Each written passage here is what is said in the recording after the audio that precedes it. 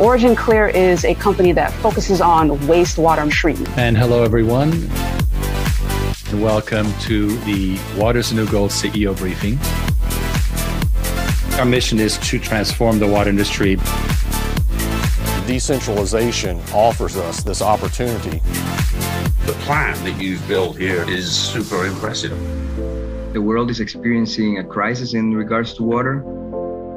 It's a great opportunity that you are giving us investors. The decentralization of water treatment means that we no longer need to establish giant water treatment plants. Let them fight over the 20%. Let's work with the 80% that's untreated. Over 21,000 unique alternative investments. 3 million jobs in the U.S. alone. Making it easy for the regular investor. All the old trends just accelerated. Lucrative and fulfilling. The vision I've got is to standardize these products. Design, build, own, and operate. We have 65 people in the room. We got an important message to share to the world. We can put a guy on the moon, but our water is horrible. Recycling all that water, it's a huge impact for the environment. Bringing new infrastructure in to drive growth in America. That's a critical part of the picture. It's a twin 125 gallon per minute RO system. I don't think we're talking about a $10 million fund. We're talking about a series of $10 million funds. Yeah, the opportunity itself is very big. To live, yes. Take care of the water. Not too many CEOs do a weekly briefing and are willing to talk to individual investors.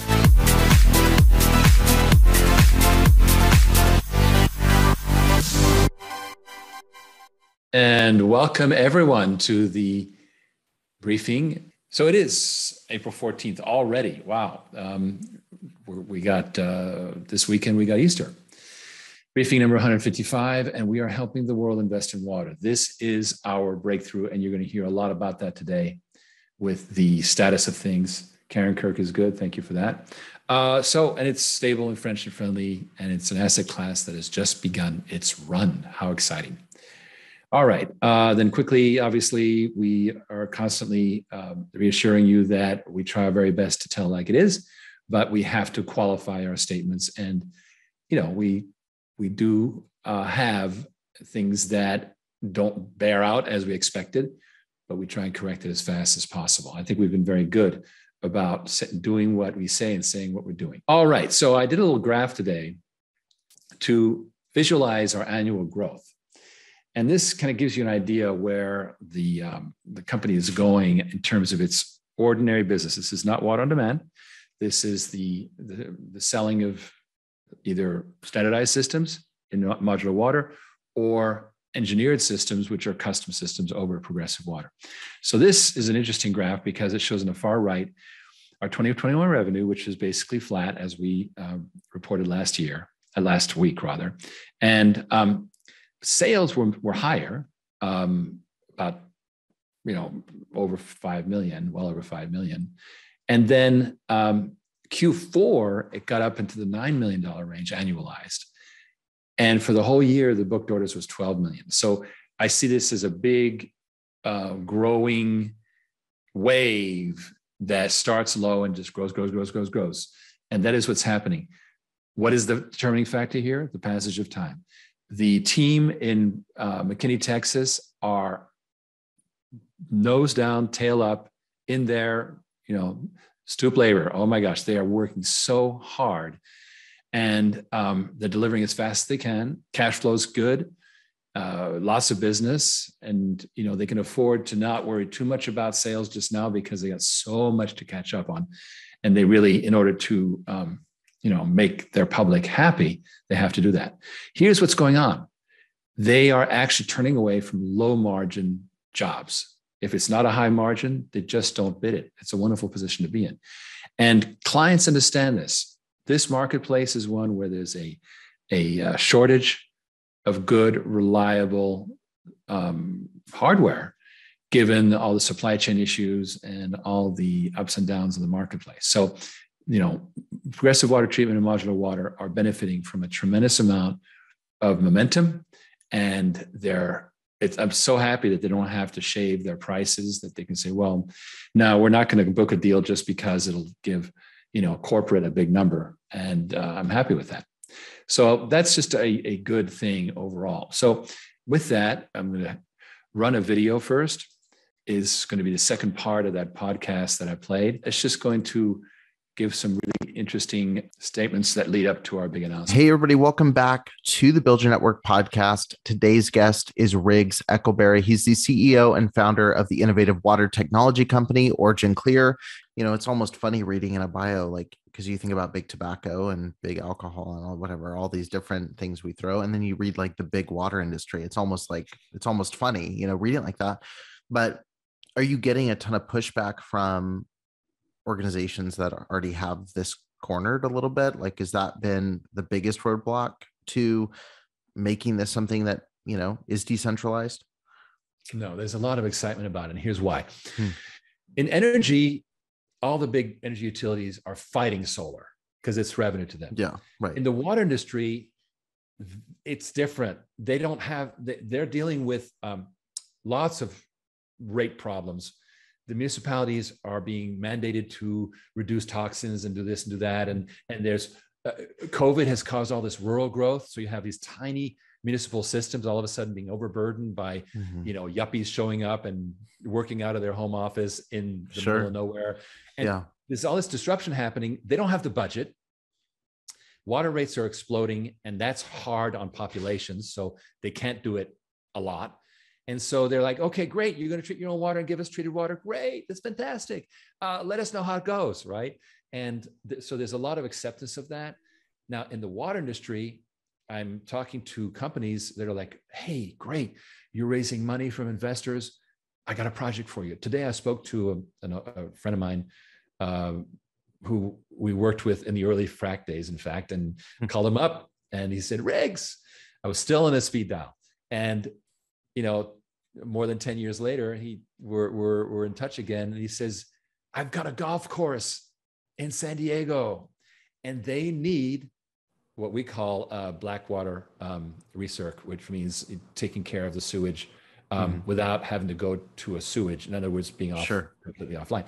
They need it. And they're stuck for money. You want to do it? I'm like, yes, right? So there's pent-up demand for funding these projects. And we're not going to make you lease it or finance it. No, just pay for usage, right? The same way, you know, I took a picture this morning of, I was getting an espresso, and the guy at the counter said, I said, how much did this thing cost? Because I'm in market for an espresso machine. He goes, we don't pay for that machine. We pay by usage. And the thing is maintained, and the coffee shows up, and if it's broken, it goes away. He's a happy camper because he doesn't have to maintain the thing, right? Now, is he paying more for that cup of coffee?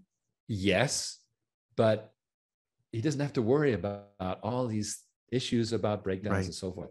So anything as a service is the new thing. Yeah, that's just how it is. And so people are delighted to go, like that brewery. We have we have a competitor called Cambrian Innovations, great company. They do a lot of work in Northern California with breweries. And they come along when these breweries are literally don't know what to do next. They're trucking their wastewater to another county, right? And they go, here, sign here. You got your machine. It's all good. Pay us by the gallon. And then the brewery goes, okay, fine. They sign. It's so simple, right? Now, Cambrian is funded by VC funding, which is great. But what we've chosen is to open it up to the world's investors, similar to master limited partnerships in oil and gas, where you and we can invest in an oil well and get dividends. Well, why not do it with water? And so what we're doing is we're doing it much broader and essentially building this water on demand thing is inherently open, a democratic approach. And here's the interesting thing, Eric. Every single asset has been grabbed by the elites. We hear about, you know, Bill Gates owning all the farmland and so forth and so on. In fact, Jeff Bezos has more land than Bill Gates does, but that's a fun fact. But price of gold just took off, and oil and gas took off, everything took off. Water hasn't taken off. And we don't want to have one Jeff Bezos. We want to break Jeff Bezos into 10,000 investors. And it's still lots of money, right? It's good. So we want middle-class investors to benefit from helping water, right? Isn't that cool? Yeah. Well, it leads to my question, which is, I mean, obviously there's a benefit there for businesses or organizations using it. For those wanting to invest, I mean, what are you looking for in an investor? What's the, what, income range are you wanting for someone to be able to put into this? Because, sitting here, much of what you said went over my head. I'm sure I'd have to listen a few times to put it all together. But for someone sitting there that goes, this makes sense, I would like to find out more, get a piece of this. But I don't even know, like, is this a $100,000 investment? Is this, $500,000? Like, what am I putting into this? How can people find out more about that? What's the step someone should take if they're interested in what you're doing? Well, that was a great setup question. There you go. Yeah, a slow pitch down the middle so you can knock it right out. But right. It's very simple. Just go to originclear.com. There's a big green invest button in the top right. Occasionally we have these offerings for unaccredited investors, but right now it's accredited investors. Mm-hmm. What's that? It means make $200,000 a year, or as a joint investor, $300,000. Now it can be a spouse or a cohabitant, but that's the rule. Or have $1 million in net worth excluding your primary home. Those are the requirements. If you're non-US, it's not the same. It's much easier. Basically, if you represent, you're accredited and you come from non-US, then we accept it. But if you're US, we have to verify that you are. Nominally, it's a $100,000 investment, but we're happy to take smaller amounts, because what we find is that people tend to reinvest. They like the experience. They like those dividend checks. They're like, oh, this is cool. And so we're not worried about, okay, you've proven you could invest 100,000, but if you only want to start with 20, it's perfectly fine. Not a problem. Now, if you're not accredited, then we are a public company, ticker symbol OCLN. It's a cheap stock. It's a penny stock. Feel free. It won't bankrupt you. Just jump into your little trading app and pick up some shares. And what that does is, public companies, people think of stock price as being key. It's not. It's how much it's traded, right? The amount of trading volume is the key to how much of a currency you have as a public company. And the more people are invested, the more, I don't even look at the stock price. I'm interested in how many people are stockholders, right? Because the more we have, the more it's a movement. And that's, in my opinion, for example, Tesla. Tesla made it because Tesla became a movement. No. Right? Mm-hmm. It wasn't just Elon Musk. A lot of people believed in Elon Musk, and that's what made it go. Right. Yeah, exactly. Yeah. It's when it becomes people that are just passionate, rabid fans of what you're doing. I mean, Apple, you mentioning Colts, Tesla, Apple, the people that support them to the dying end. It is an incredible movement of people behind it. Yeah. Well, I really appreciate you sharing so much of this. And I know we have just a few minutes left, so I like to take everybody through a quick random round, ask a couple fast-paced questions, and let people get to know you just a little bit better before we close out the episode. First and foremost, do you believe that who you know or what you know is more important, and why? By the way, before we go on to this, I love how eclectic this has been. It's been completely outside the box. So thank you. It's really, really interesting. It's not my usual business podcast, but I love it. So thank you for that. Yeah, absolutely. All right. Who you know and what you know. I'm a strong believer, having done the exact opposite, in apprenticeship. Learn the trade you're going into. I can't tell you how many times I've gone, well, I can do that. So yeah.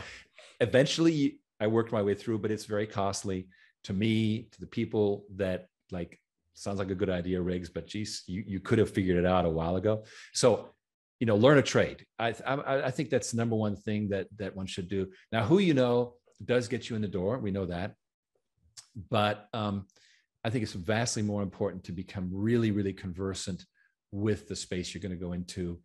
For example, let's say you're starting an Amazon business. Really learn how to run that Amazon business, on all the ins and outs of it and the cost per click and all, and then it takes off. It's fine, right? Yeah. The importance of who you know, I think, has dramatically reduced since the advent of technology. I'm kind of curious on that front, because there's there's two different angles here. Like one, it's good to educate yourself and improve where you are lacking knowledge in a certain area, but also in business, you can't learn every role, So what's the balance between working to improve something you're not naturally good at versus hiring someone else to do it for you? Like, do you think should you try to have a basic understanding of every aspect of your company? Should you focus on learning, the things that are aligned with your strengths and then hire out the rest? What do you recommend there? Well, I think that people who want to make it fast and with a lot of upside in business should focus on sales, right? You can hire engineers. You can hire accountants. It's very hard to hire good salespeople. And I think that if you can master the transactional side of your industry, let's say you go, okay, I'm going to go into real estate. Well, you can hire a property appraiser, right? But can you sell those houses, right? Right. If exactly. you can do that, then everything else is fine. So, now it takes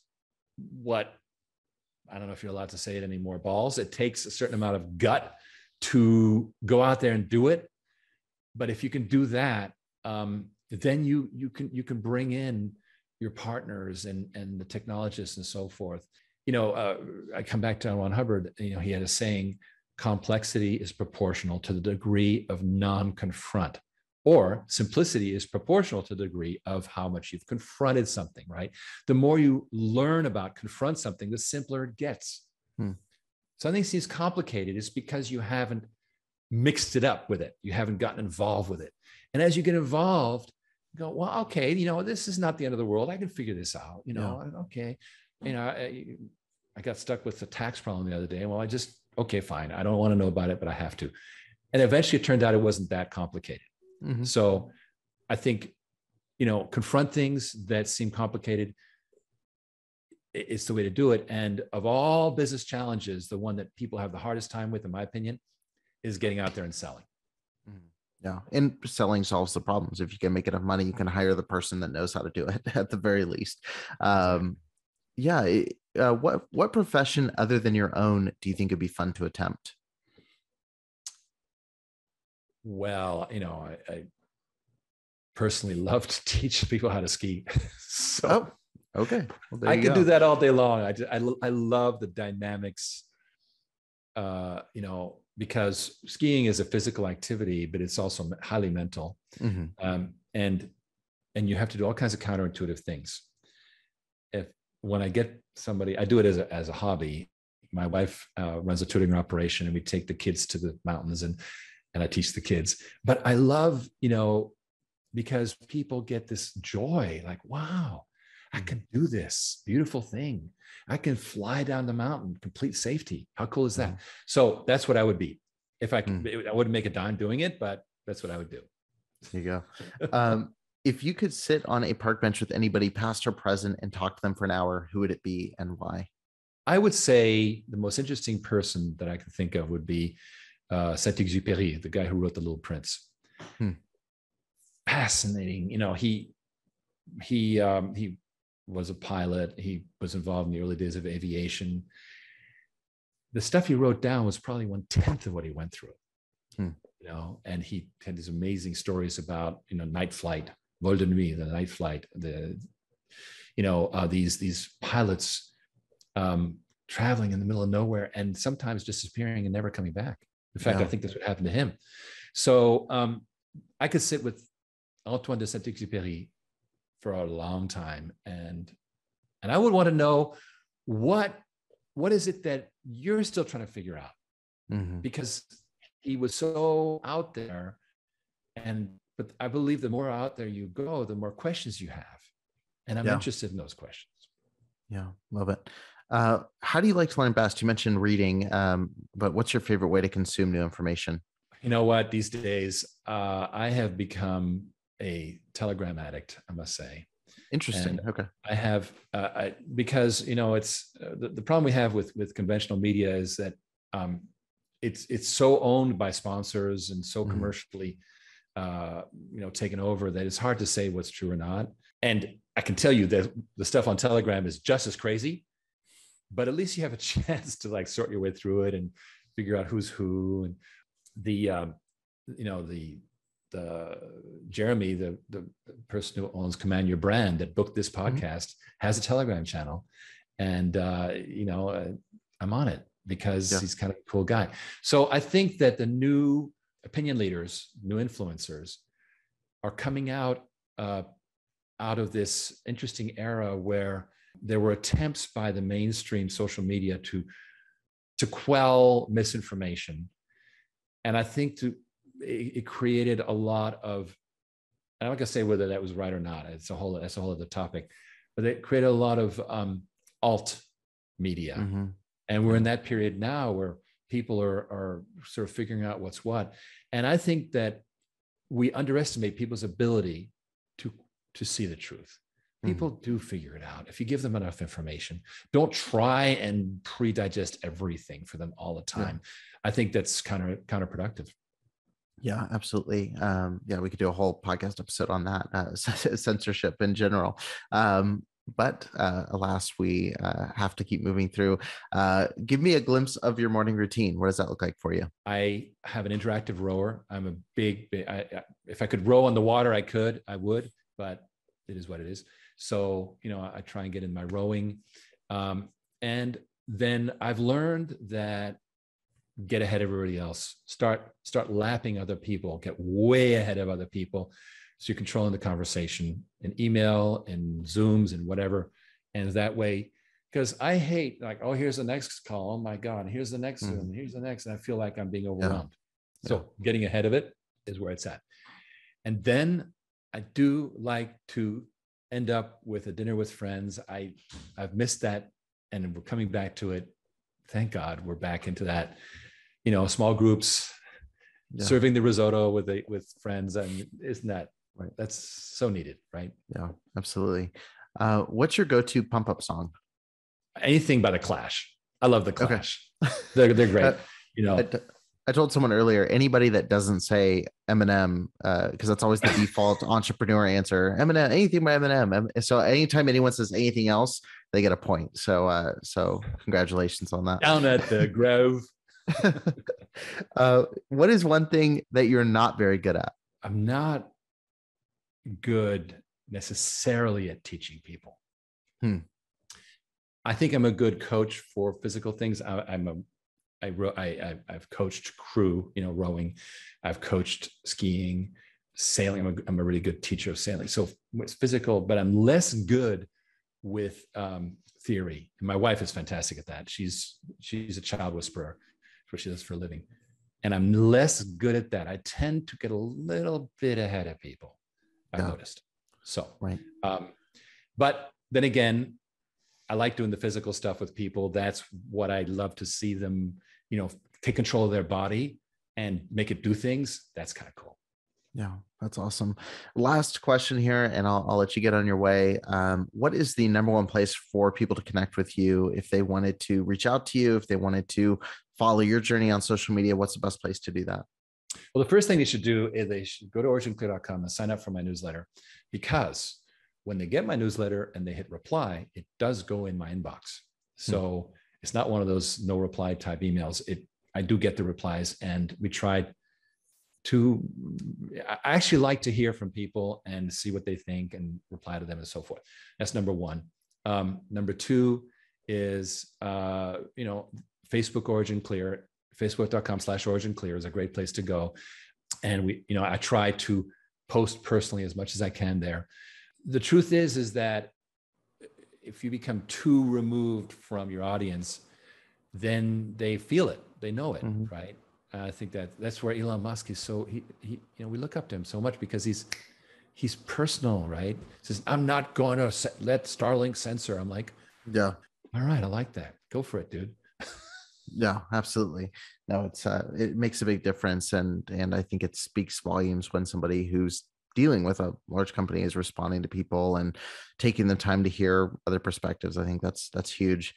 But thank you so much for coming on today's episode, and really interesting conversation. There's a million threads, social media censorship to everything we talked about. I mean, we could go for hours, I think, on all this, but I really appreciate the conversation and learned quite a bit. So thank you so much.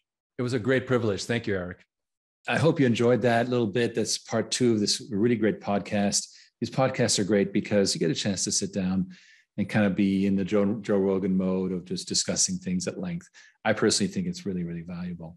And yes, I see that Clayton was interested in the ticker for the company, which is OCLN, as Kevin pointed out. And Rick Garcia says, love that book, Le Petit Prince. That was one of Saint-Exupéry's great books. There were so many. Ken Berenger says, my whole life has changed in a week. Well, we're going to find out more about that. Let's get into it. I'm now going to review the announcement that we're talking about here. And here is the new tagline, Origin Clear, a springboard for water innovation. Hi, I'm Riggs Eckelberry, co-founder, chairman, CEO of Origin Clear. And the board of directors of Origin Clear have decided on this day, the 13th of April, to make a whole new structure to what we're doing here at Origin Clear. Until now, throughout our history, we've been working to aggregate value, to create a more powerful company. In the process, we've felt that it wasn't quite doing justice to the individual pieces. Most importantly, this amazing water on demand project, which is now turning into the most promising way to expand the production of clean water in the world by a significant factor. And so we've decided to start with water on demand and to spin it off into its own entity, and then to build it up with the capital that it needs to do the job that it has to do. We think it's something that is truly world-changing and lots of work ahead, but big things are happening, and I'm so grateful that you're here to hear about it and to hear more every single week. Thank you very much. Let's take a look at the actual information. The Form 8K that was filed today, and based on the events of yesterday. And what this thing says right here is the board of directors approved the plan to spin off its water on demand business into a newly formed wholly owned subsidiary, Water on Demand, and it also approved the issuance of rights to receive shares in Water on Demand Inc. as a bonus to the purchasers of its Series Y preferred shares, which are currently being offered, that's a typo there, pursuant to a private placement, Series Y. Okay, and we're going to complete the incorporation very shortly. So that's the short part of it, but I thought I would show you the board consent. Here it is. All right, let's take a look at this thing. So whereas we got this Series Y, which, if you want to know the details of this, talk to Ken. I'm not going to get into it now. And whereas we reached the $1 million milestone on March 23rd, and whereas we got this agreement of principle with Envirogen, a 30-year international provider of basically a lot of good stuff, including operations and maintenance. So then we resolved that we were going to pursue a spin-off strategy designed to maximize shareholder value, with a pilot program being Water on Demand. So first of these is Water on Demand, and then that we're going to incorporate Water on Demand business unit and determine the capital structure, which I'll tell you more about. And it is further resolved that we're going to create the bonus preferred shares on a pro rata and pari passu basis. Pro rata means in proportion, pari passu means equal, treating people equally, as a further incentive to subscribe to the offering. So, and this also applies to people who've invested a couple $1 million already. They get retroactively this benefit, because obviously we treat everybody in the Series Y the same way. But there's going to be a limit to this, which I'll tell you about. Okay, and also there's going to be a funding plan for Water on Demand, which will include unaccredited investors. Woohoo! Finally, we're going to do more subsidiaries, such as Modular Water Systems, and maybe it's pump stations business. That's how you move water around. And we're very good at that. So that is the totality of the announcement. And so to take a look at what it means, basically what we got is these things coming out. And what we're doing is we're setting aside 10% of Water on Demand Inc. for the first $20 million of investment, which includes the $2 million raised so far, that the Series Y people put in. And once that $20 million has been raised, that's the 10%. It's done. And it's a permanent 10% also. Now they're going to raise a lot more than that to capitalize water on demand. But, it's the first 20 million that's going to be everything. We do that, through the beauties of leverage and so forth.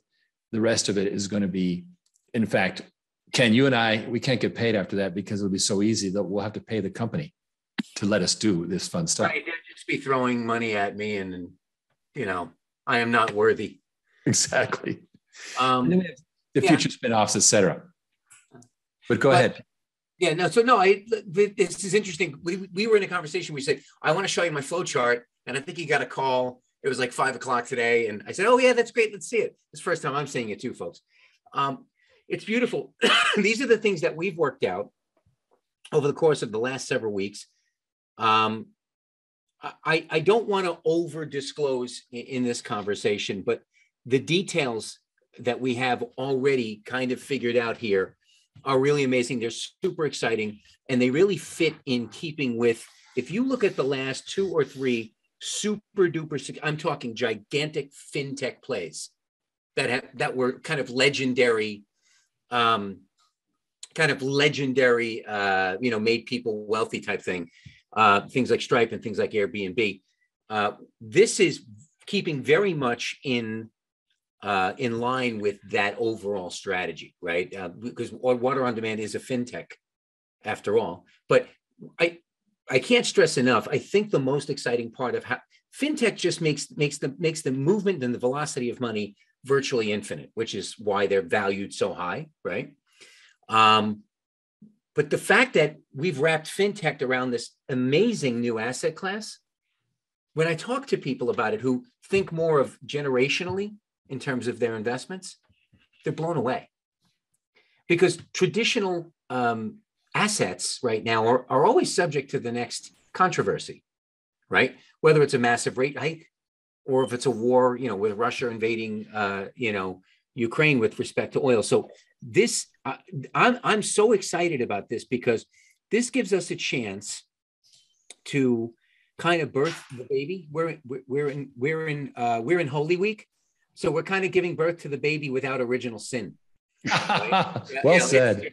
It's it's good. It's Holy Thursday today. My kids are at church right now. I'm working. Daddy's working, but it allows us. Look, I can't tell you, and I've told you this, Riggs. How many conversations have I had with people like blown away with this? When I'm talking much deeper stuff than we talk about on the briefing, and they're like, God, if you guys were private, they could throw tons of money at you, right? And we weren't going to bring Origin Clear private. It didn't make sense, right? But making this its own entity as a private company where we can do these VC type of raises, but putting our people first, making them the Ashton Kutchers, making them the Peter Thiels. That's a and if anybody does not know what Ken is talking about, you got to be in his briefing where he shows you the spreadsheets of how Ashton Kutcher made way too much money. Peter Thiel made way too much money. Right. Don't give away. Don't read the last page. Just a little. Yeah. Look, it's a very It really what it truly is it's a compelling story that repeats itself repeatedly. That the transformational wealth building that's happened in the last 20 years among the Elon Musk. Elon Musk became a billionaire with what? PayPal, right? So did Peter Thiel, right? PayPal, right? So what they were was early investors, right? Transformational, life-altering wealth happened in the past two or three decades, not like the robber baron eras, but they happened by people positioning themselves in the very first venture capital rounds of something that truly became a game changer, truly transformational. And we're really following that. We're following those that pattern almost perfectly. And I'm really excited about it. And with that, I want to welcome Andrea to the call. We know he's in LA because he got stuck in traffic. So therefore, yes, that's true. He said traffic, LA. Yeah, right away.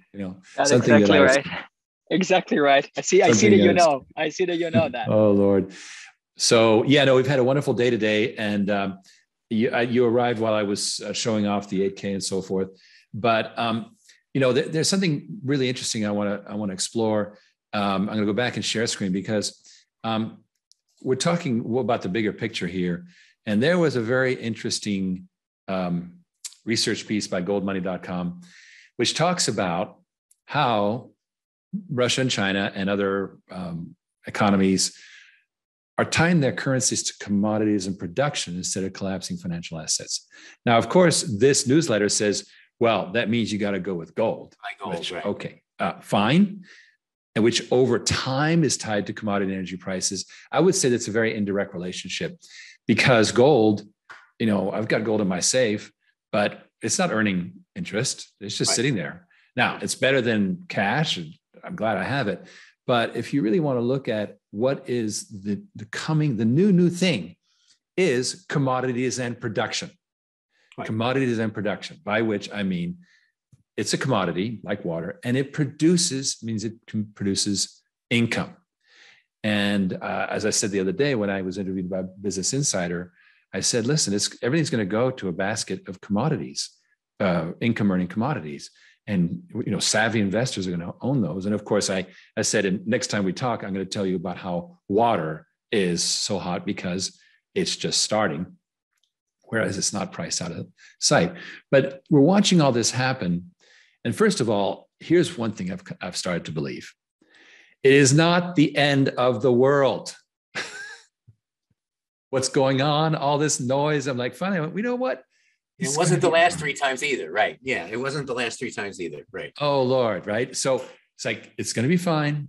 You're going to have to scramble to make sure that your wealth is protected and your income is protected. But, as it says in this paragraph, it's the end of the 51 years of the dollar regime. But that does not mean that you can't invest dollars in something that has permanence, such as a commodity. And that's where I really think this is a vital program. And why our new tagline, which is a springboard for water innovation.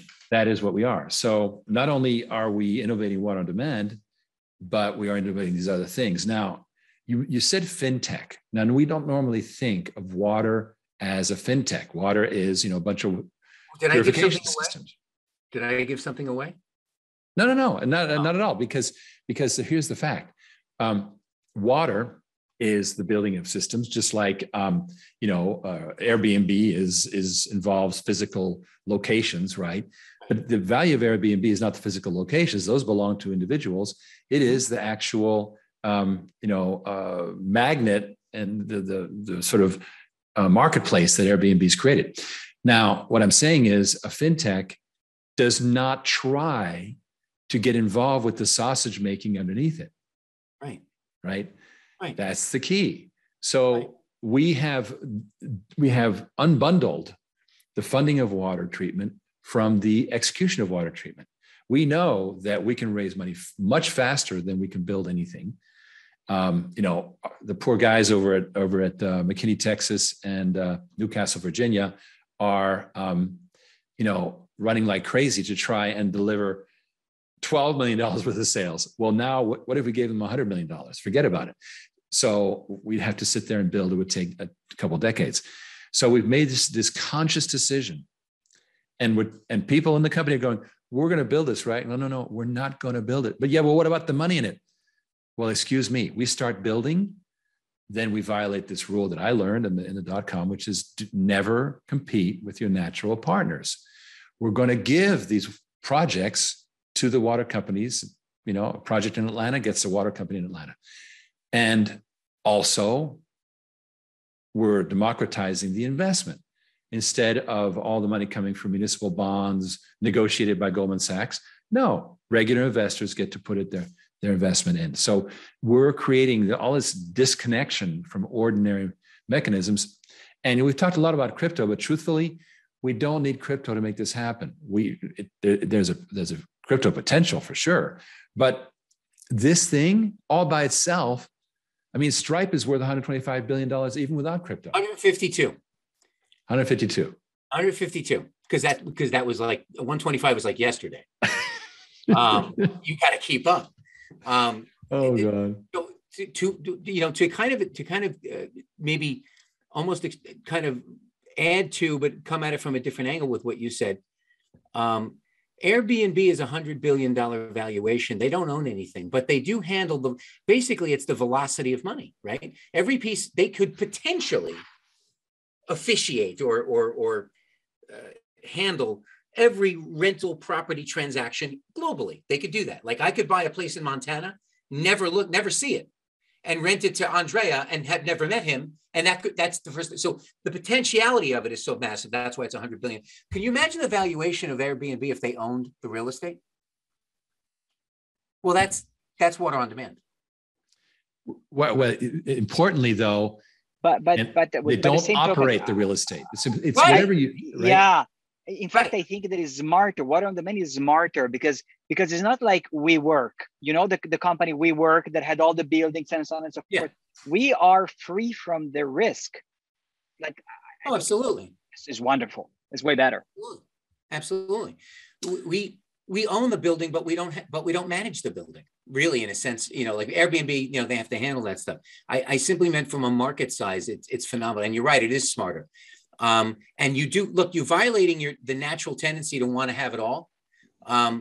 Having it all slows you down tremendously. I mean, in this case, it would be catastrophically, right? We can have exponential growth by simply not trying to have it all. Also, by doing this, what you just said, Riggs, never compete with your natural partners. We are now offering a $1 trillion industry something. It's an offer they can't refuse. It's the ability to finance all of their stuck projects and give them, and be able to kind of give them almost a global footprint, which is something they wouldn't be able to do thinking very parochially, which is how the water business has existed for the past 100 years. Am I right? Well, exactly. And I also want to talk even more about a fintech aspect that we've been exploring recently, which is the leverage factor, right? And so we come to this, let's say that we have, this shows how we have $1 million investment in water systems generates 10% net profit, just off the bat. It could be 15%, whatever. And the net profit then is this much. And therefore we pay out of that 100,000, we pay $25,000, right? But what about if we leverage that money? And that's where the royalty paid on the actual investment rises. That becomes something very interesting, right? So literally a 4-to-1 ratio of leverage multiplies the investors. He still gets 25% of $400,000. 4 times as much, right? Four times as much as he was going to get. So leverage purchasing power. As we leverage. Now, this is the benefit of keeping the machines in-house, right? That these machines now are the security for the leverage, which directly benefits the investor. Now, we're only doing 4-to-1 as opposed to some banks do 26-to-1 because we actually would not like to have the thing fall apart. We're trying to do it very conservatively. And also we're not too big to fail. So therefore we have to kind of do it the old fashioned way. Yeah, the mortgage business just made these derivative things and the government bailed them out. We probably don't want to go there, right? Yes, exactly.